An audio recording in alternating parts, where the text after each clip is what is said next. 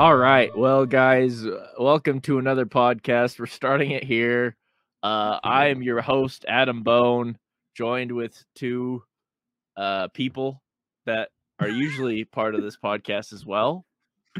We've got Spooky Luke Howder, to my right, your left, to your right, my left. I don't know. He's over there. He's there. And if you're You've caught listening him. to the podcast, I'm all around you. And that's a Ooh. great thought. I like that. Lanson is Embracing to my bottom. He's always just Lanson down there is somewhere. Lanson is your bottom. He's my bottom. Yeah. I'll be your tail man any day, Maverick. That's how that goes, right? Yeah, Yeah. he's riding my tail hard. Yeah. Yeah, I remember that with like Gooseman and that other dude. Yeah, it was a classic exchange between Cody Maverick and I believe his name was Goosefront. And of course, his Goosebumps. twin Goosebumps brother, McGee. his twin brother was Goosebumps, and his whole thing was getting scared before every mission. He's like, "We can't go up in these guys. We can't go up in these planes.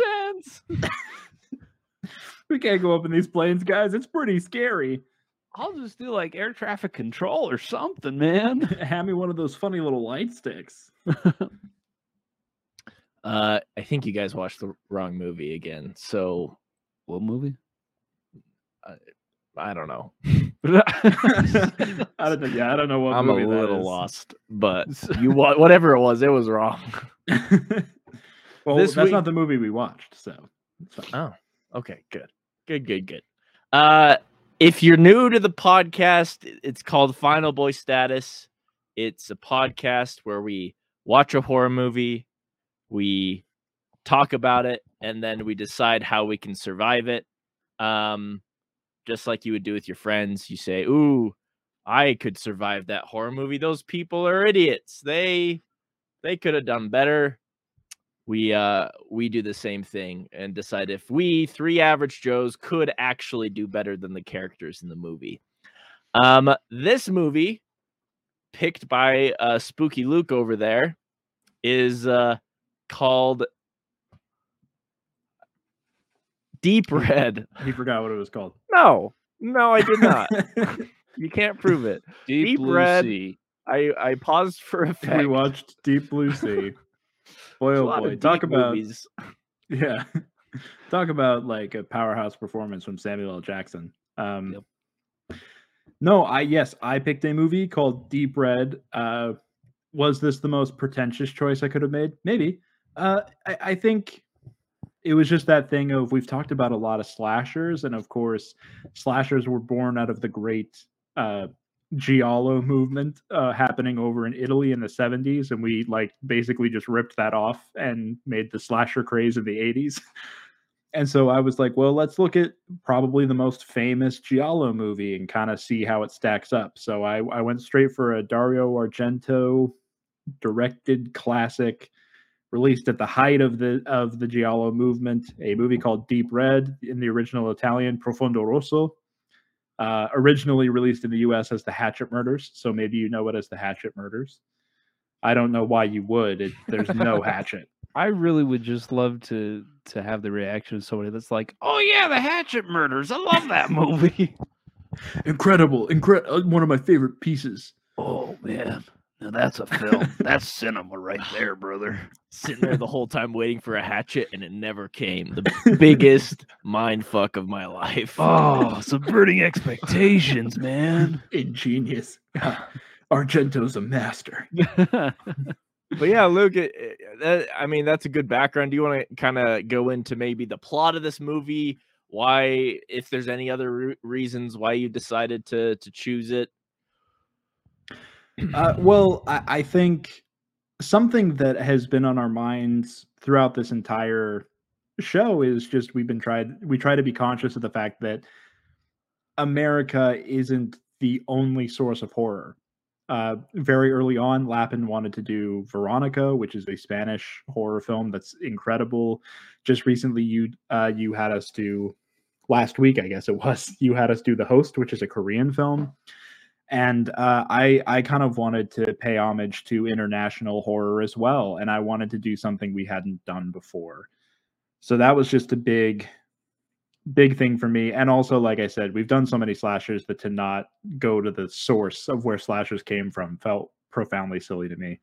If I were to briefly describe what this movie is about, it's about a man who witnesses a murder and feels compelled to solve it, and sort of follows him as he tries to solve the mystery and figure out who the killer is.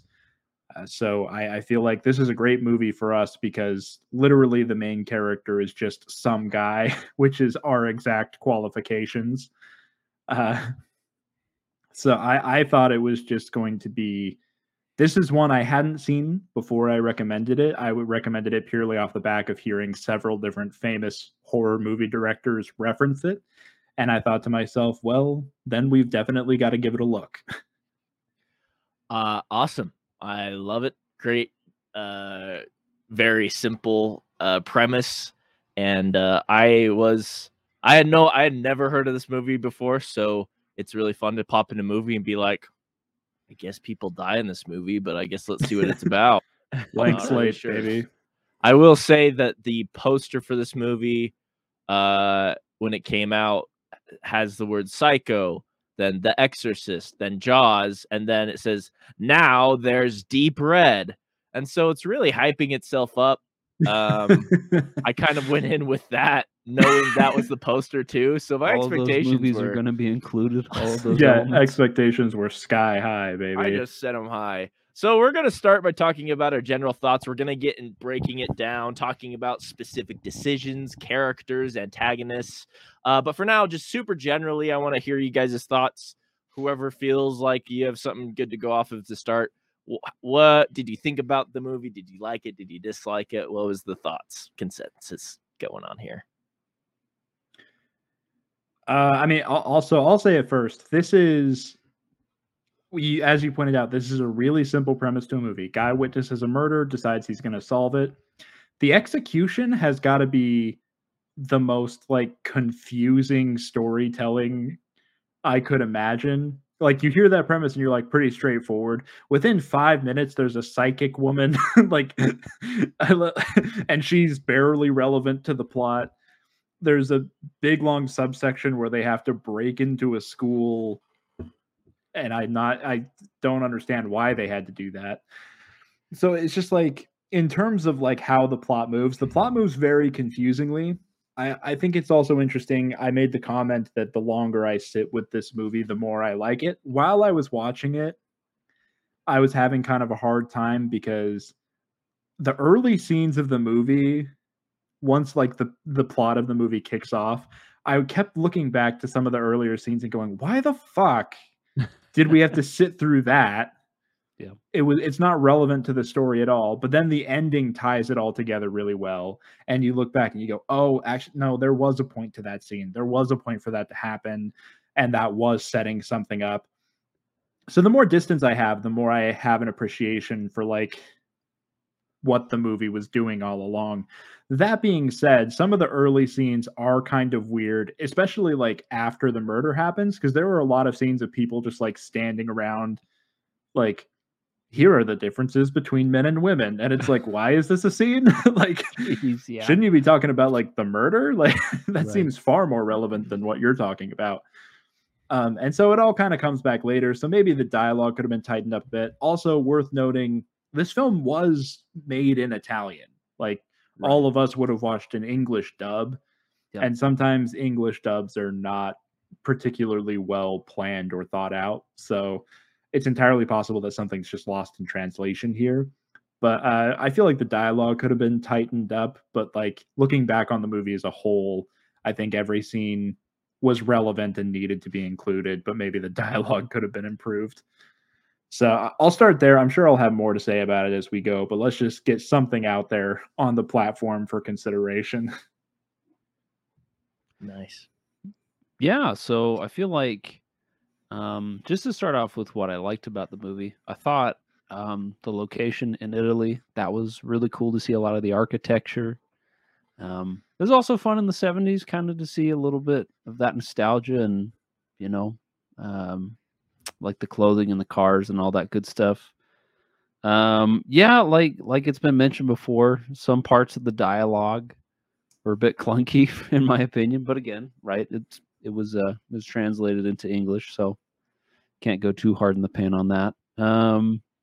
But yeah, I will say that this movie is very distinct, you know. I can't really say that I've seen, I mean, obviously, yeah, there are slashers that were made in America in the 80s, but definitely this one is kind of, you know, the direction of it.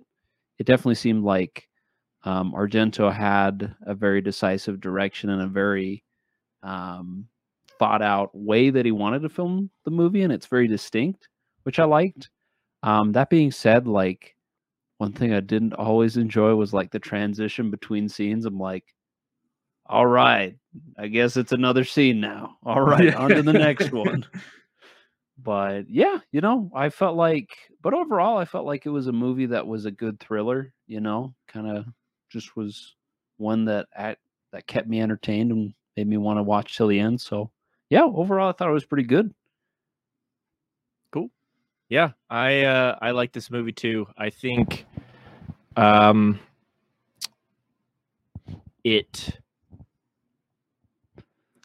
it felt very long.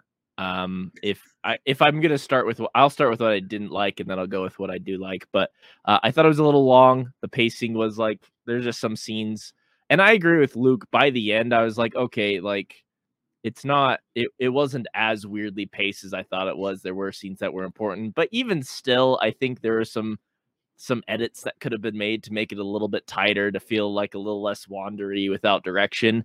And then the other thing I will add as a negative was the music was really cool and it added a lot of energy to some scenes, but then it was completely distracting in other scenes where there was like an intense thing, but this really groovy bass line in the background. You're like, this doesn't really match up at all.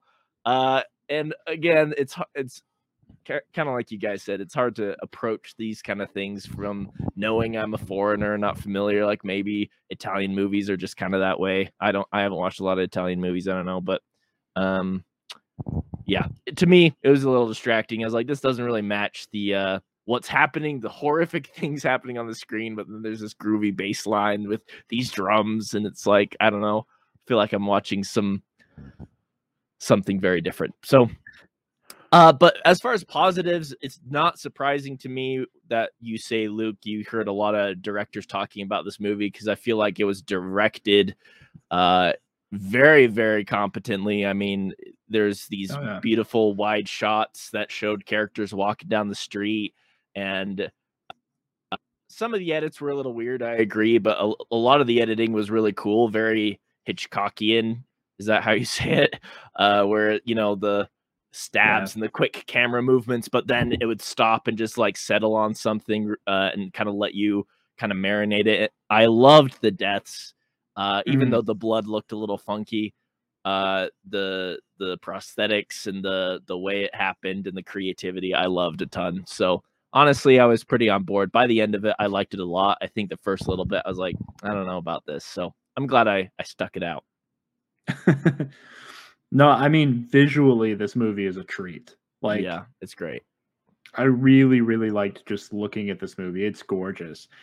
And yeah, the blood is a very particular look, but I kind of dug it. It just fits the aesthetic so well. It wasn't like distracting. It was fine.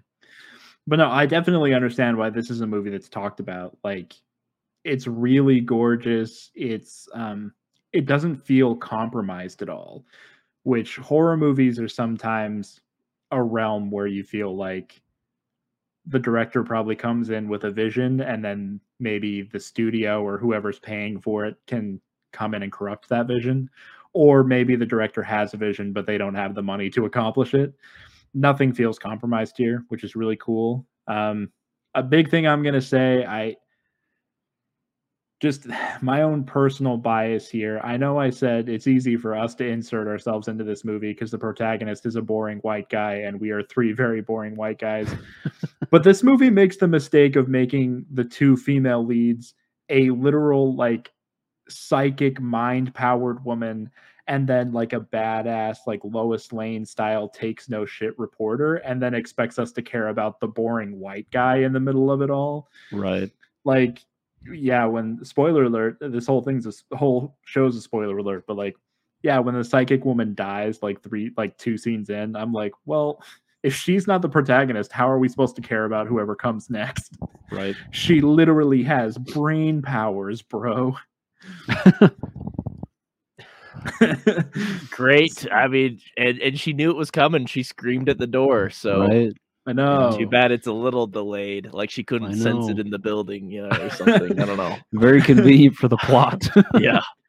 She couldn't be like Dr. Loomis, like, it's come home. I can smell you. And the new frame. But so there's some really wild like Stephen King level like things happening in this movie, including a woman with mind powers. And then we're supposed to be totally cool with, I think the main guy's name is Marco. We're supposed to be totally cool with him being the main character, even though he's like the Italian version of mayonnaise. Yeah. So the main character's name is Marcus, and then there's a Carlo. Even worse. I wanted to make that. He doesn't even have a little bit of flavor. It's just because I like Carlo. The oatmeal of names, Marcus. I'm a Carlo fan. Yeah, so big complaint with this movie is it's like you can't open with her like really great hammed up performance of like psychically connecting with the killer and then spend the rest of the movie following around what's his face as he like putters around in the gutter looking for clues. Marcus. I know you're What really did I trying say? hard for this, Adam. You said, what's his remember face? his name, it's Marcus. No, I actually at one point thought I should write these names down because if I don't write them down, I won't remember them. And then I didn't write them down, and I can attest I do not remember them. Fair enough. Actually, that's not true. Gianna. I remember Gianna because she's Gianna. awesome. Yeah, Gianna. Justice for Carlo. Justice for Gianna. Yeah, frick. That's true, man. Carlo side got with that. killed though. Gianna survived. So justice for Carlo. But I stand also, by it. Gianna got stabbed. Yeah. And after she got stabbed, she got her face fondled by what's his bucket. Like, nah. That's Darius another thing. Rucker. That's another thing. So here's the thing. There are some things I miss about movies from the 70s. I wish that movies were a little more keen to be transgressive. I'm not going to go to bat for every 70s movies, every 70s movie, because some of them made real bad choices. Yeah. But I wish we were like as weird in our filmmaking now as we were in the 70s. But I'm going to put this out there. There was a lot of crap in the 70s and 80s where there's like a really cool, badass female protagonist who is half the age of the male protagonist. And we're supposed to root for them to be a couple, ? Like, Yeah. they don't get together in this movie, but there's like a little bit of an implication, like they arm wrestle, which I think is supposed to be like a little bit of foreplay or whatever. And like, again, it's not helping me care about this guy. Like, that guy's definitely got like a kid somewhere. Like, go home, man. Yeah, Go dude. Drink your Metamucil, dude. You're gonna get all constipated. Come on, get it together, man. All that jazz piano and pizza. Get your life together. Well, a lot of good thoughts about this movie. I say we dive into the scrumptious stuff. Usually what we do, the what do you call it? The organization of the podcast. We usually start by talking about the villain and then talking about the protagonist, and then kind of go generally, could I survive it? Could I not? So let's talk about the antagonist a little bit. The what was it? The hatchet killer. Yes. Obviously. How did you not remember that, Adam, with all the hatchets in this movie? So many I don't know. hatchets being I don't know. thrown across the screen. I didn't write it other down. frame. You forget the names, I forget the hatchets. It happens. And I'll forget the movie. Great, Lanson, thanks. All I'll remember is the commercial breaks in this movie. Yeah. Just like the Super Bowl. I'm like, I remember the commercials. Everything else Yeah, there you was not there for. I think that Joe guy. Montana played. Joe Montana's been retired for like 20 years. Well, I was close. Yeah. This is the right sport, right? Right. I love hockey. Let's So talk good. about the killer. So, what do you guys think? What are some strengths, weaknesses, things you noticed, decisions? Just kind of scattershot. What do we think? Well, it seems like something that the killer, like an MO that they work under, is the element of surprise. So, usually they're able to misdirect their victims where they make them think they're coming in one direction or another direction, but they end up like being around the corner or behind them or like a place where the victim wasn't looking. So I feel like stealth was a strength, even though it's kind of like at times ninja stealth. And spoiler alert, Martha, the middle-aged woman. Martha, exactly. I was actually save Martha. I wanted Carlo to say that so bad while he was dying in the gutter. Save Martha. But yeah. So Martha definitely uses stealth. Sometimes a little bit outside of the realm of possibility where I'm like, I don't know about that. But yeah. Yeah, I mean, there's some ambiguity in this movie too about like. So let me say this: the movie leads us to believe that every death that occurs during the run of the movie is Martha trying to protect her own ass, basically, because the psychic lady like connects with her and figures out like, oh, you killed your husband back in the day, which very unclear why she did that. And every move she made after that was just like trying to keep the secret contained so she didn't go to jail, question mark, unclear. So like there is kind of that thing of a weakness of the character, which is like the need to not be caught is driving her to kill more, which in turn leaves more clues for her to be discovered. Yeah. So I don't know, it's kind of that thing, right, of like just a tricky situation to be in. Like either you go to jail for one murder or you kill a bunch of people and leave a whole bunch of evidence and potentially go to jail for like a lot more. It's a tough choice to make. I don't know. I think And every kill she makes, the protagonists get closer to finding her. Yeah. So, and you got to be looking over your shoulder when good old Michael's following you down the street. Any day he's gonna figure it out, Good old Mitchell, man, that guy is hot on the case. Also, I gotta say this may be a random tangent, but like, what the crap are the Italian police doing? Like, we got a freaking pianist on the case making more headway than you guys. Like, what are we doing? He's got it. Just let the dude. And like, not to be this guy, but when we say he's making headway, we mean he's like going to the library, spending a ridiculously long scene reading a book, and then going, maybe I could contact the author. Like, yeah, right. When we talk about when we talk about Marcel as a investigator, he is not exactly top of the class by any stretch of the imagination. Yeah. This guy, like, I part of me feels like you could jaywalk in front of this man and he'd be like, what's that all about? You could jaywalk in front of this man and he'd be like, well, fascinating that person is a pornographer. It's like, you're not good at connecting the dots, buddy. The law has found you, my friend. I've taken the law into my own hands for reasons that are never really explained. These piano playing hands. Which, by the way, we see him play piano once, and I'm going to be honest with you, not that impressive. It's kind of pretty mid. That shit was not bussin'. For real. For real. He had a nice apartment, though, so he's making the cheddar somehow. I guess so. The implication is that him and Carlo are actually making bank playing piano somehow. Yeah, I don't. Yeah. Even though we see him play piano once, we see Carlo play it none. And we never will. So sad. Too Yeah, early. after he lost his hands in that really unfortunate skiing accident.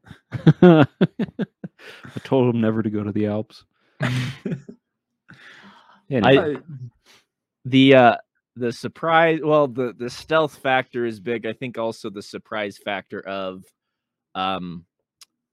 who it ended up becoming, the antagonist, was unexpected as an audience member, but also as a pianist investigator guy. Like that's she played it off really well, where she seemed like to almost have dementia, where she like couldn't remember his occupation. She's kind of chatting about things. It seemed she made herself seem like really harmless and not observant. So, if it was me and I was on the case, she'd probably be the last person I'd even think of. So she's got that going for her. Unless Luke's giving me a look that is saying, "You pleb," I could see her. Guys, speak for yourself. Okay, let's get this out of the way. This would have been a vastly different movie if any of the people investigating the death that instigates the entire movie was even remotely good at thinking. Look, I hate to be this guy. The main character sees her. Yeah. And not to be this guy, but like that whole scene where he's like walking down the hall and then he looks at the mirror. I, watching the movie, went, that is a mirror. He is looking the killer in the face. He did not figure that out until the last scene of the movie. Not to be this guy, but like not to be cocky or anything, but I know for a fact, just from watching the movie, that I take out Granny in scene 1 when I walk into the apartment, clock her in the mirror, and go, "Carlo's mom? Martha, a person he's met before, right? A person from his life. He like, if I saw Lanson's mom in a freaking mirror, I wouldn't be like, nice painting. I'd be like, Mrs. Lappin, what are you doing with that hatchet? You'll never know, Howder. And that's a spot on impression of my mother. Yeah, brother. It's fine. She doesn't listen to this.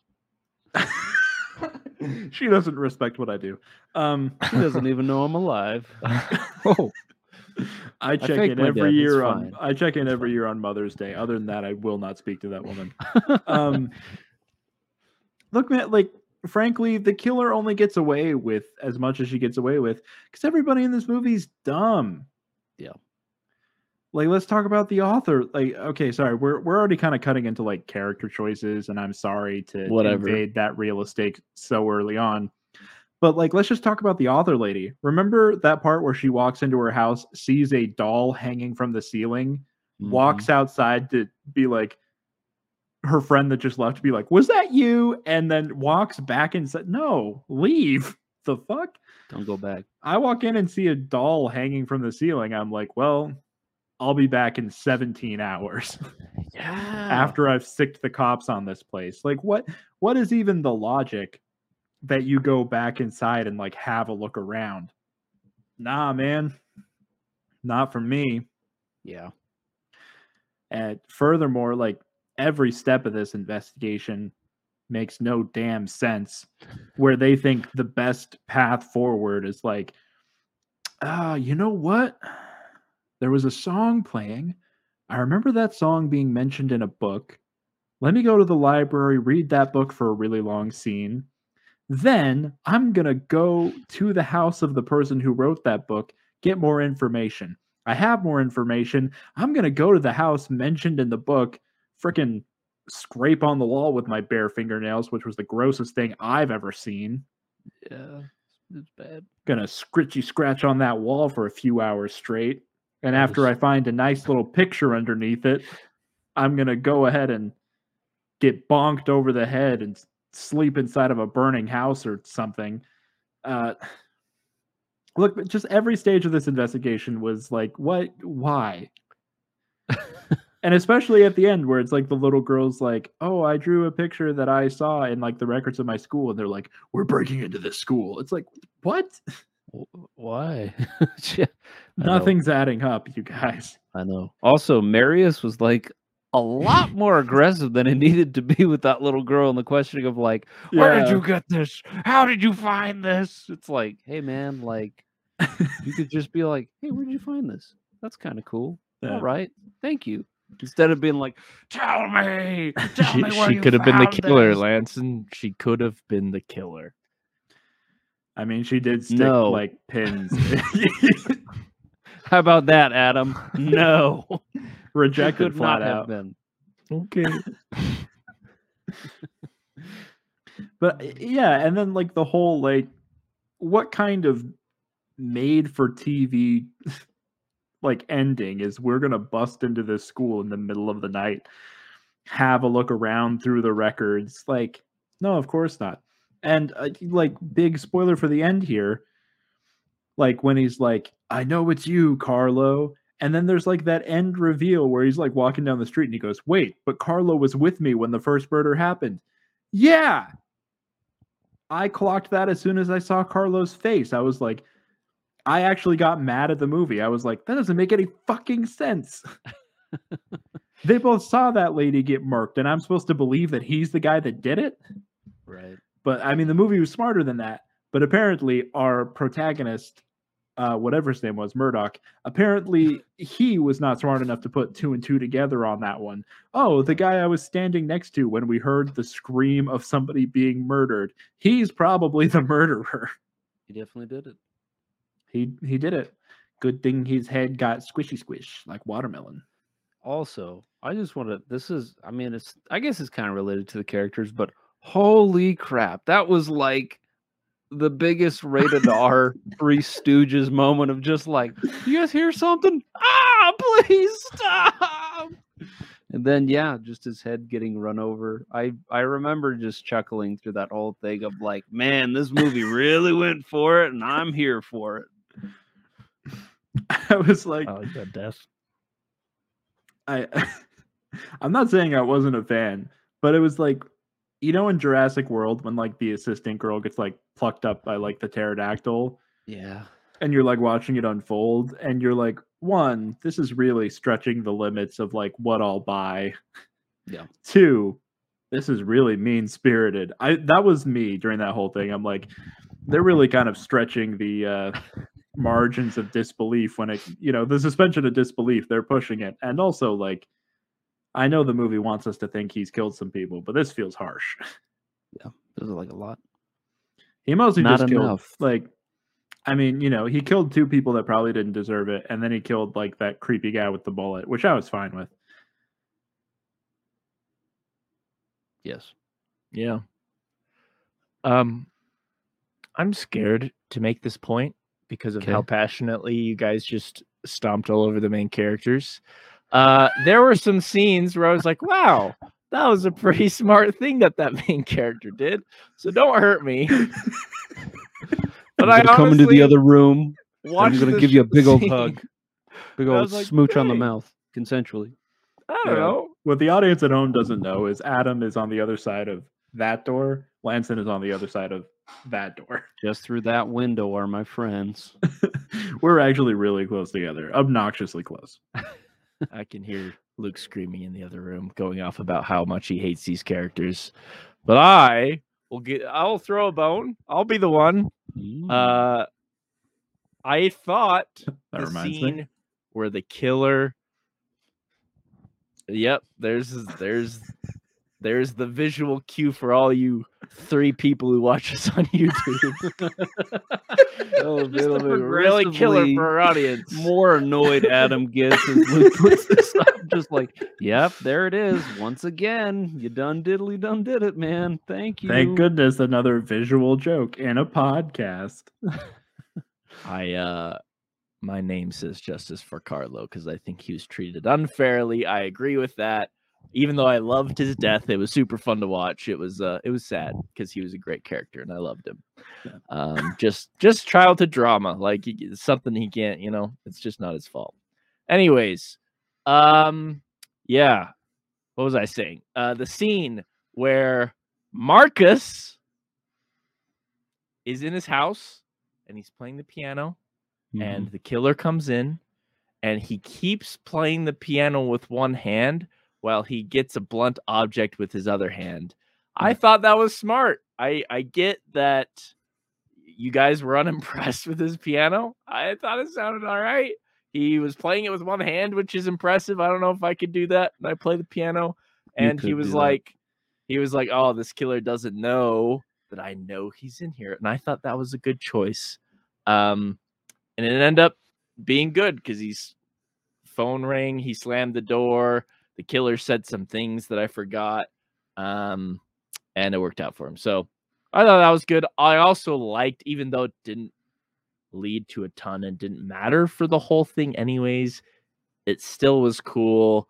The reveal with the steam in the shower, I liked that part too. I thought that was a good putting the dots together from the character. He's like, ooh, like she's pointing there. Just that whole reveal I thought was satisfying.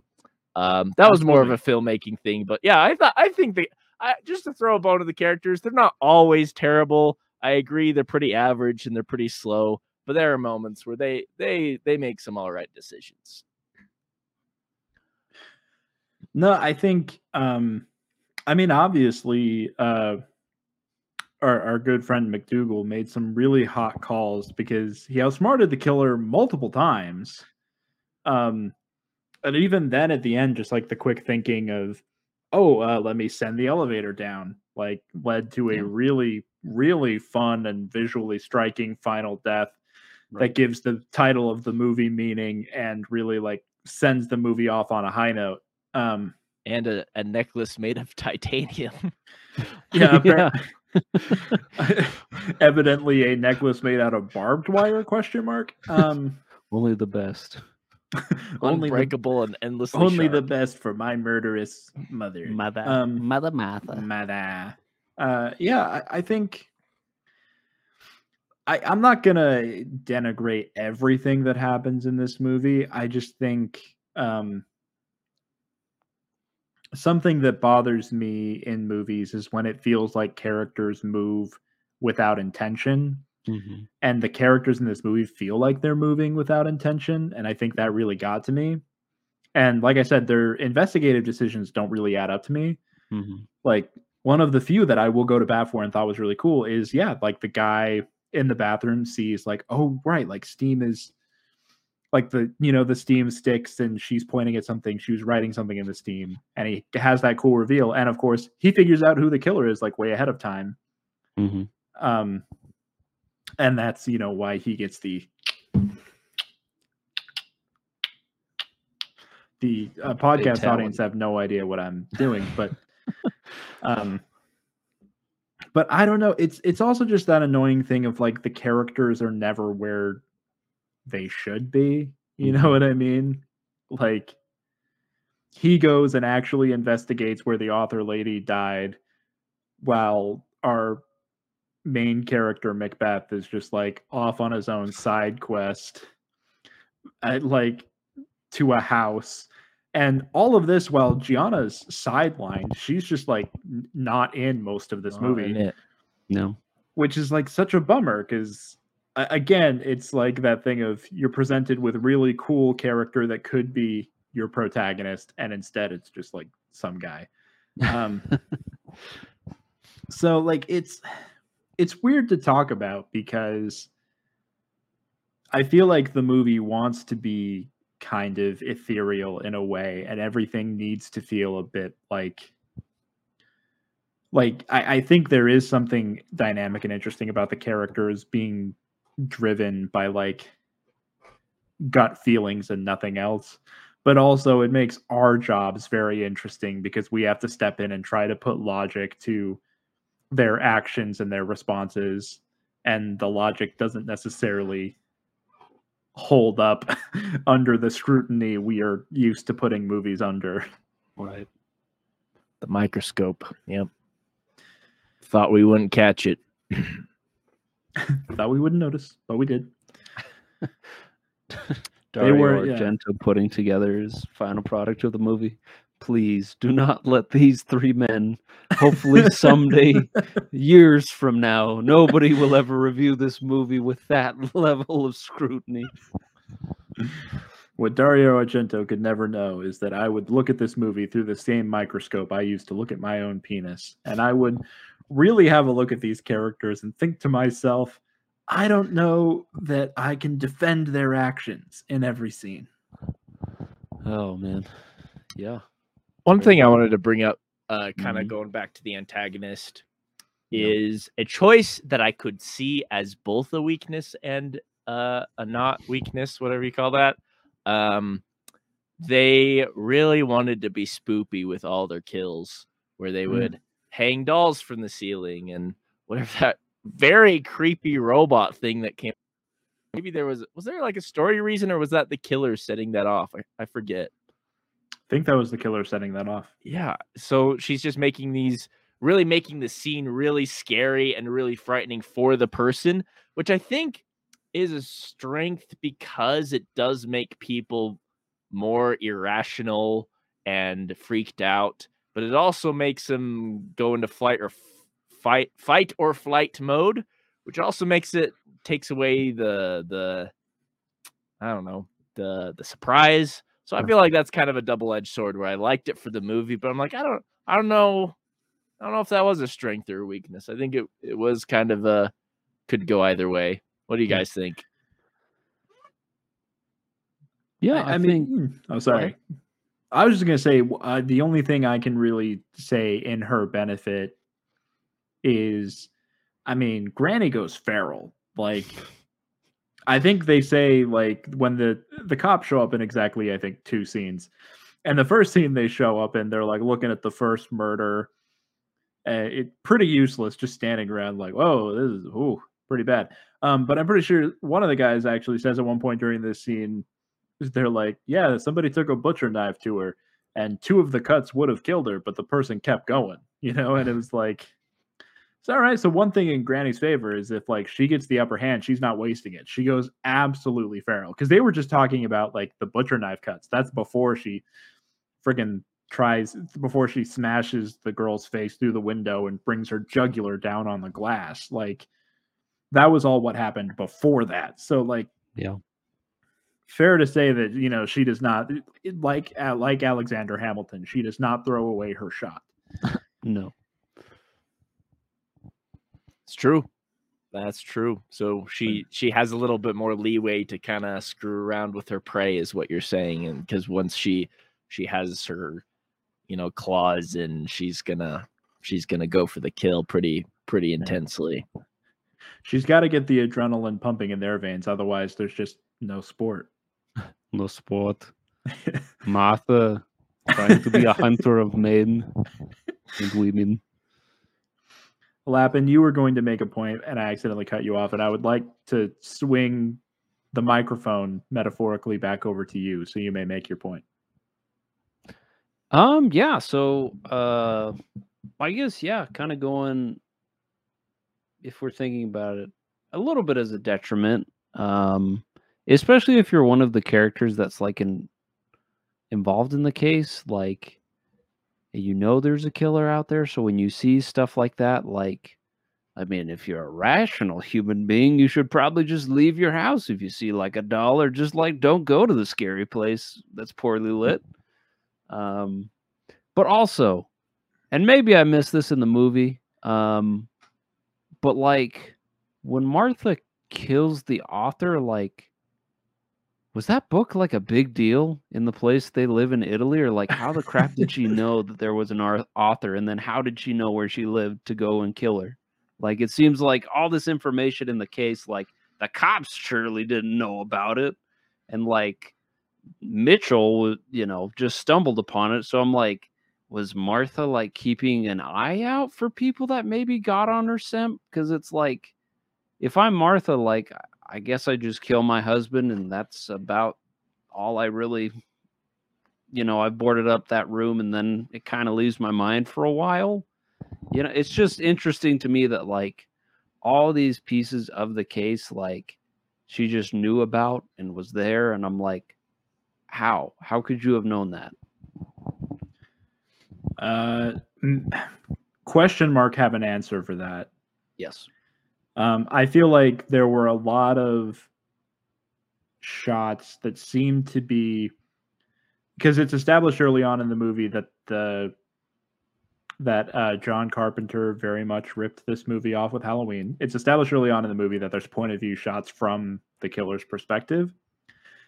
So while Marilyn Manson was making his investigation, they would every once in a while insert these like point of view shots that look like somebody following him. So I think the implication was Martha was following him as he was making his investigation. Therefore, she was there when he found out about the author. Mm-hmm. So she just went to the author first. Okay. I think that's what the movie was doing. Right. I just would have loved, like, he leaves the library and then, like, the librarian's like, "Ma'am, can I help you?" "Yes, that book that he was reading." "Oh, no, the picture of my house, it's gone." It would also be funny if, like, there was a deleted scene that's the freaking main guy, Marky Mark, calling up Carlo, like at every time he figures out something new about the case, he calls up Carlo and he's like, "Dude, you'll never guess what I just found out." And freaking Martha's just upstairs, like party line style, just okay then. We got a curious cat on the case. So, man, yeah, because I thought about that as well, especially when the movie tries, like, for a minute to make you think that it's Carlo.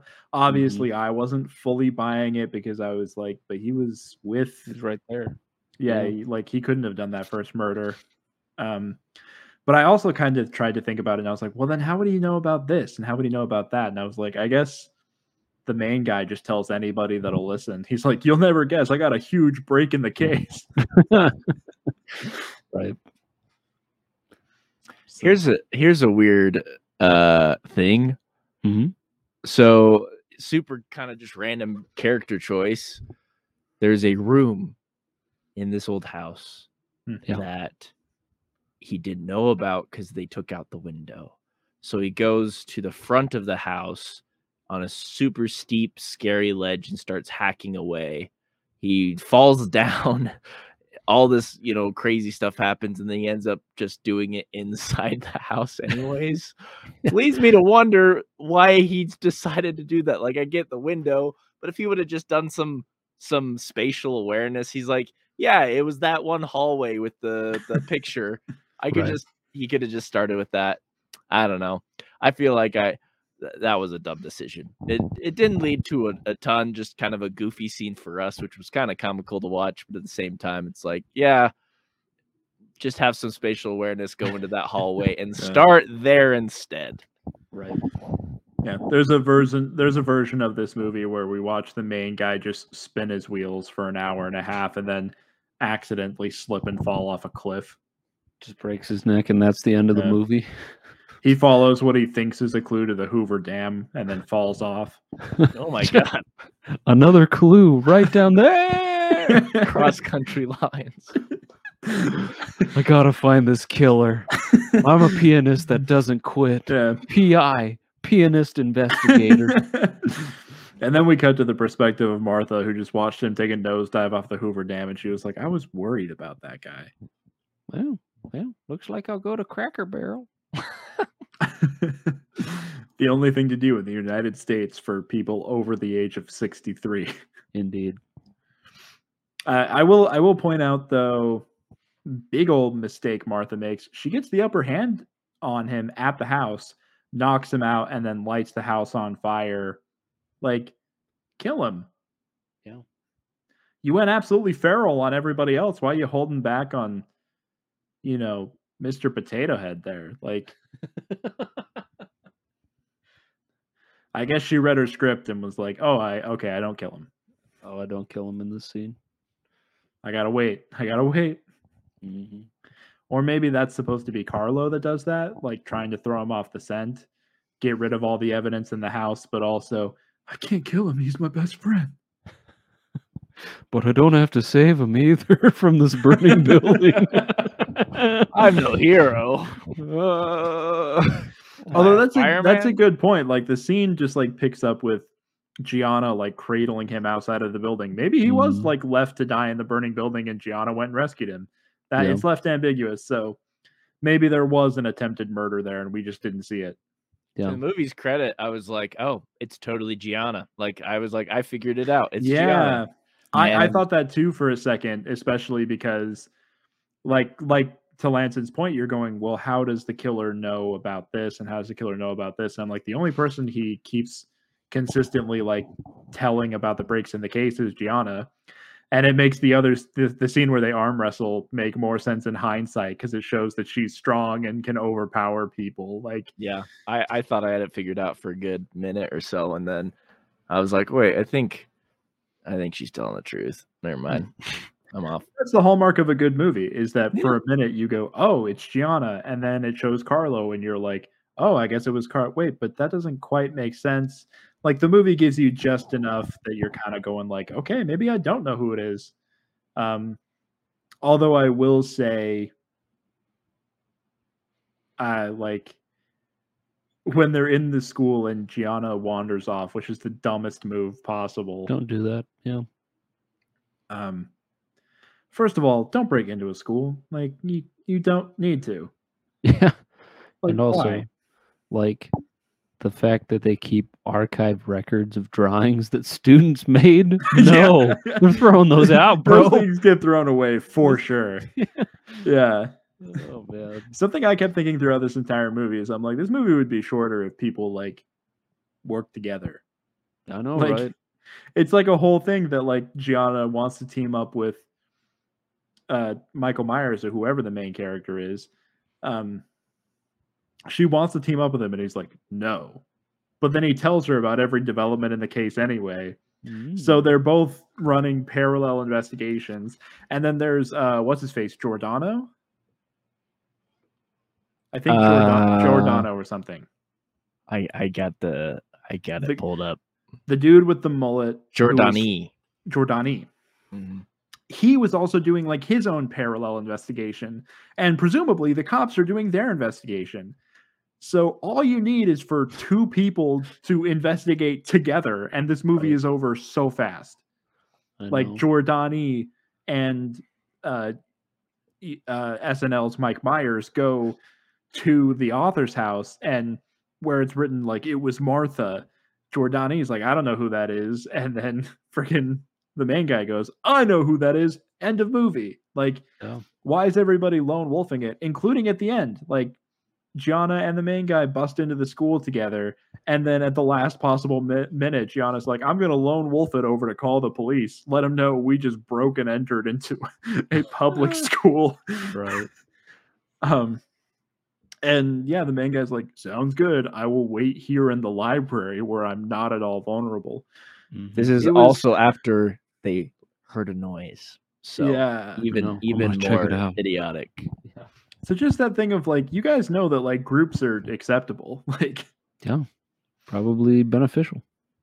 Yeah. So it's just like, I was just baffled watching this movie because I kept thinking to myself, like, if these characters didn't, I mean, apparently they just hate existing in the same space. Like, yeah, if they could get their act together and actually look each other in the eyes for a few scenes in a row, this movie would be a lot shorter.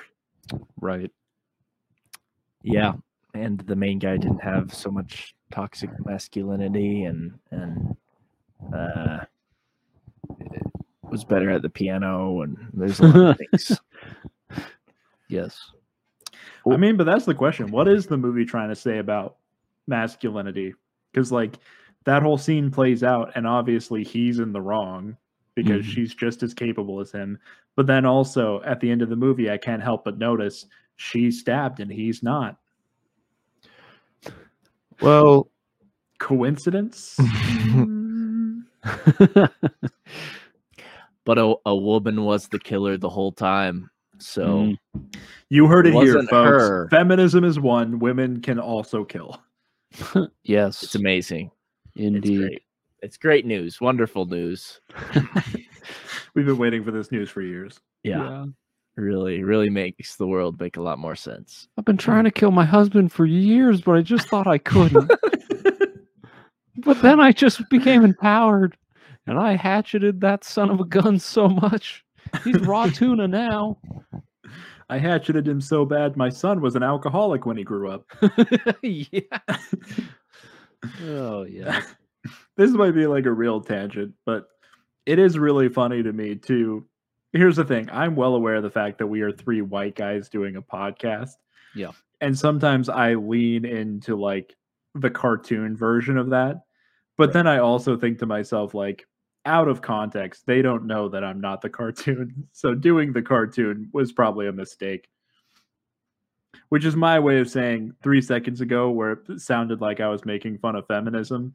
I'm not excited for the day where that's cut out of context and sent to me. I'm excited for that day. Luke, Adam's the one. Adam's doing the editing. Yeah. I'm on the cutting room floor. Grabbing those scraps. Well, I think more than most movies we cover, there's a lot to say about the protagonist. I mean, the antagonist, kind of a basic slasher. Not a whole lot to say, Yeah. but there were a lot of bitch. choices to talk. Yeah, yeah. What are there any other choices, decisions, strengths, weaknesses that you guys wanted to bring up before we move on?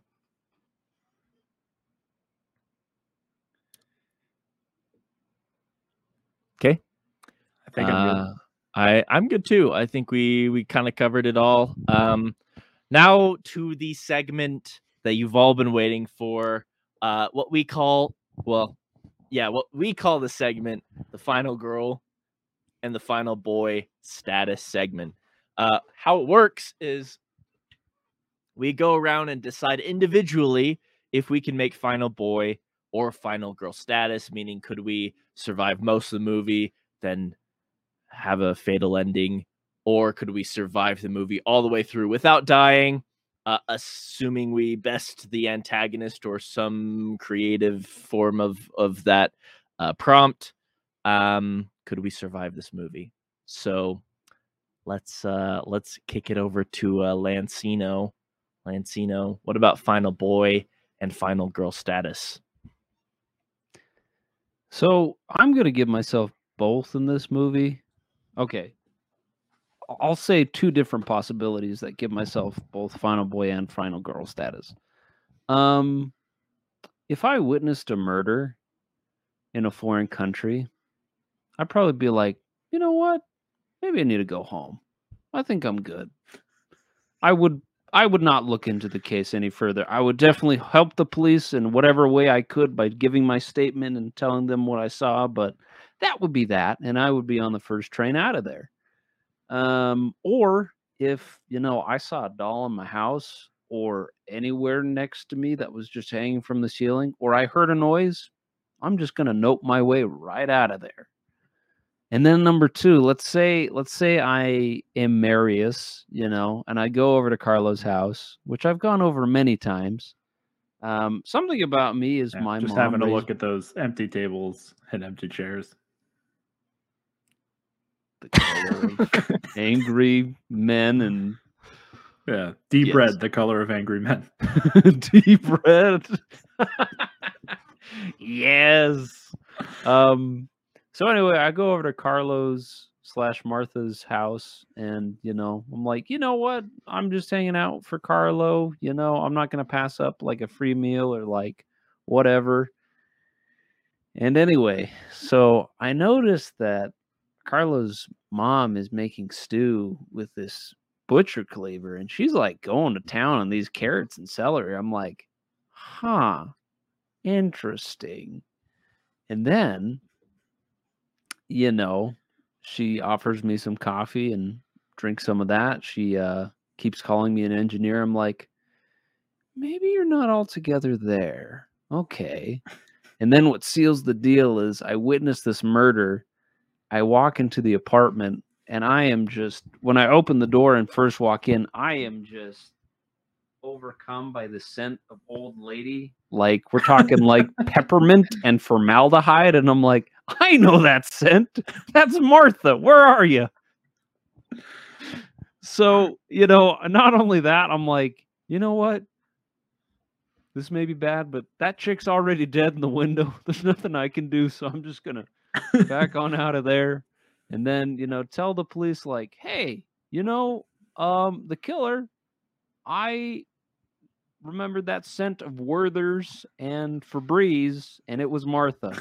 So maybe you should look into that, lady. And yeah, so that would be the reason why, purely by me, like, just not getting too involved with the case, to be honest with you, not any more than I needed to. And then just by, recognizing Martha by her scent as well as her image in the mirror. So, yeah. Kapow. I love it. Glad to hear you're surviving this one, Lanson. Me too. Luke, what about you? Final boy, final girl status. Where are you putting yourself? Oh, you already know I'm coming for that title. Final boy status. Look, our protagonist survived the entire movie by barely solving a crime, and I could do that probably in my sleep. If we're honest, 70% of this movie is him not solving a crime, and I do that every day. So I'm just gonna go ahead and hand myself that victory. Nice. And you know what? I'm coming all the way. I'm coming for the title. I'm going for final girl status. And let me fill you in a little bit. What you may not know is I have a long-standing history with a very dear friend of mine whose name is Helga Ullman. We go back a long, long ways. Back when we shared a father figure, a white-haired gentleman that we referred to as our papa. And we got the matching tattoos and everything to prove it. And Helga had some talent, sure, but she was never Papa's favorite child. That was always numero uno. Oh, yeah. And so I happened to be visiting my dear friend Helga as she's doing a circus tour, whatever the fuck that initial scene was, in Italy.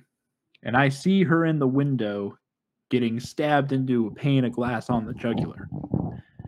And I don't even have to leave the street. I use my mind powers to hook that old woman out of the window. Watch her splat on the concrete in front of her son. Very comfortable in the knowledge that, if anything, I've freed him from a tremendous weight. Maybe take him to rehab, help him clean some stuff up. And, unfortunately, wasn't a lot I could do for Helga at that point. But, sometimes you fall under the influence of these stranger things, and there's just not really anything you can do. Oh, man. Hucking an old lady out a window. I think you mean Hawkins, an old Hawking lady out the window. lady out a window. Oh, yeah, dude. At And, first, I was if like, she's still not dead, I could have a baseball bat with some nails in it. Take that, you old Lucille. man. Carry that around wherever you go. Yeah, with my Every Farrah trip to Fawcett Italy. hairspray. Yeah. I That's amazing. felt like I I love was that. missing something at the beginning, but it all came around by the end. And so that was a ride. Thank you, Luke. Thank you, Lanson. Of course. What about I you, Adam? Questions now here for you, Adam. I think this movie's a little bit of a paradox because the main character being so clueless and oblivious was relatable because I'm always clueless and and Oblivious. And the paradox is the fact that he is that way means he's less of a target because this killer only goes after people who know or have leads about her identity. So I witnessed this, and I'm going to put myself as the character to the extent that I live in Italy. I'm not like visiting it. It's this. I see this in a place I regularly go, and I am like, I listen to a lot of true crime. I think I got this, but I'm very clueless and oblivious. And along the way, I'm picking up breadcrumbs. I'm like, okay, this girl was stabbed on a window, which means the killer really does not like windows. I've got to look up Google searches of people who say I hate windows and cross-reference them to my location. And Martha's in the sidelines. A lot of iPhone users. Yeah. I that was a good joke, Luke. I like that. And Martha is watching me on the sidelines, just out of frame. Like, is he a threat? And she's looking at my Google searches, and she's like, nah, he's good. And she kind of skulks away. So I make it. That's how I make final boy status. Is from just being so ignorant and oblivious that she's like, we're good there. We could just let him run in a circle, you know. But then accidentally I happen upon this old haunted house, and I'm like, this is a cool haunted house. And I go inside it, and I hop the fence, and I am clumsy, and I trip on my foot, and I fall into the spare room. And I'm like, oh my gosh, there's a dead guy. And I piece it all together on the spot. And she's like, oh my gosh. And she's about to come for me. And she's been watching me. And so she steps through the little hole I made with my body with a knife and is about to get her. And then boom, a gunshot in the middle of her head. She goes cross-eyed and staggers a little bit and then falls backwards. And behind her, Freddie Prinze Jr. with a gun. Yeah! Holding it up, pointing towards her. He gives me a kind of a stupid face, just kind of a, and then disappears into the darkness, and I never see him again. Back into the mist. And you have no idea who he is either. I'm like, who the heck was that guy? Who is that man? Came out of nowhere. His clothes are so weird because I don't know what the 90s are, you know. Yeah, this is He's a time traveler. I'm living in 75. I'm like, what was that alien that just came out of nowhere? You were living in 75, meeting a lot of iPhone users and really feeling confused. Googling and stuff. That's true. I wasn't really true to the period. Going to the library, I guess that's what I'd be doing at the library. Yeah. Yeah, you'd be looking up at the library like a history of people who hate Windows. the long encyclopedia of window haters. You go to like City Hall, like who's filed a complaint about Windows recently? Yeah, who had like a construction invoice for patching up a window? I guess which would have led me to that house, so that works out. There you go, man. I'm also just imagining like the most recent entry is the police getting the window from that apartment fixed. So you're like, it's an inside job. Oh man. The police are in on it. We're going full Serpico. Internal affairs, baby. Oh yeah. Well, we did it, boys. All three of us got out of it. Mm-hmm. Martha 0, the Final Boys 3. We got her, man. We got her. Thanks for tuning in, guys. I know this isn't a radio show, but thanks anyways. Super happy to always do this with you guys. Just to end things off, what do we got to plug? What things do you guys got going on? This podcast, Final Boy Status. It is a lot of fun to make. Wherever you listen to your podcasts, look us up, Final Boy Status. Boom shakalaka. You can follow me on Twitter at Luke Haueter, LukeHaueter. Actually, that's just my username across all social media. So track me down on whatever your preferred platform is. You'll probably find me. Yeah, I mean, I got various projects. I definitely stream, play some games, do some goofs. So you could always check that out. yeah, just check me out. Is really at the end of the day, I want you to think of me in a carnal way. I want you to be checking me out, and I want you to be like, I want it to be a really hot and heavy experience for you. Like this, the shower scenes in this movie, it's so steamy. That's what I want things to be like when you think of me. Steamy. Definitely make sure you're murdering somebody while you're looking him up on your phone. Yeah, I want somebody to be stabbed. When people think about me, I want them to be stabbing. Because they're getting their rage out and they won't stab me. Indeed. Awesome. Thanks, Luke. You're doing And so another much good thing. for the world. What if I just never stopped talking? And another Wow. thing. And listening's the plug. And another thing. What is going on with the Star Wars The Clone Wars continuity? Because I have a lot of questions. Yeah.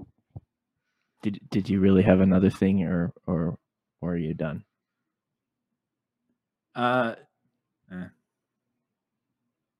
Okay. Time for me to Moving plug. on. I would like to I don't know. I don't have a lot going on. You can catch me in the back alley getting beat up most Saturdays. No, I'm on social media. I don't post anything super fun, but you can find me on Twitch. I have historically streamed, and I have plans to future stream. I'm not currently streaming, but we filmed this in advance, so this is my motivation to get creative. I'm Indie Adam Bones. That's Indie Adam Bones, like Indiana Jones, but my name's Adam Bone.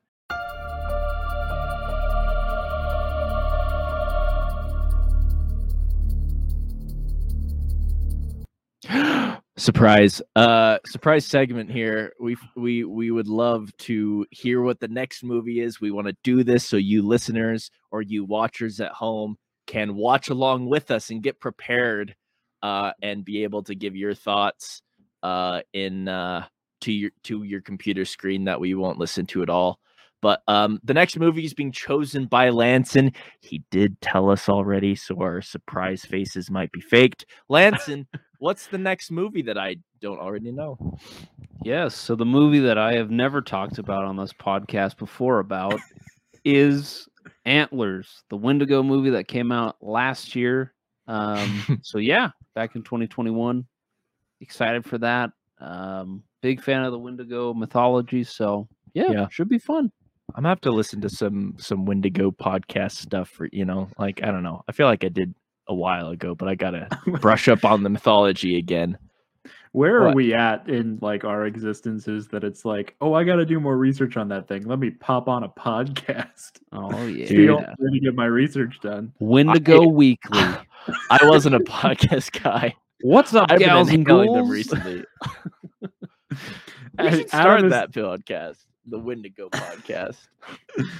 Adam, do you not know what this is? Do you not know that we already do a podcast? Well, to be totally honest, when we started, I did not listen to podcasts at all, but I was on a podcast, so I didn't know what the world of podcasts were until like 2 months ago. I mean, I listened to some, but now I'm really, because my job makes it. You guys don't care. I've just been listening to a lot of podcasts. Keep recently. telling me things about your life.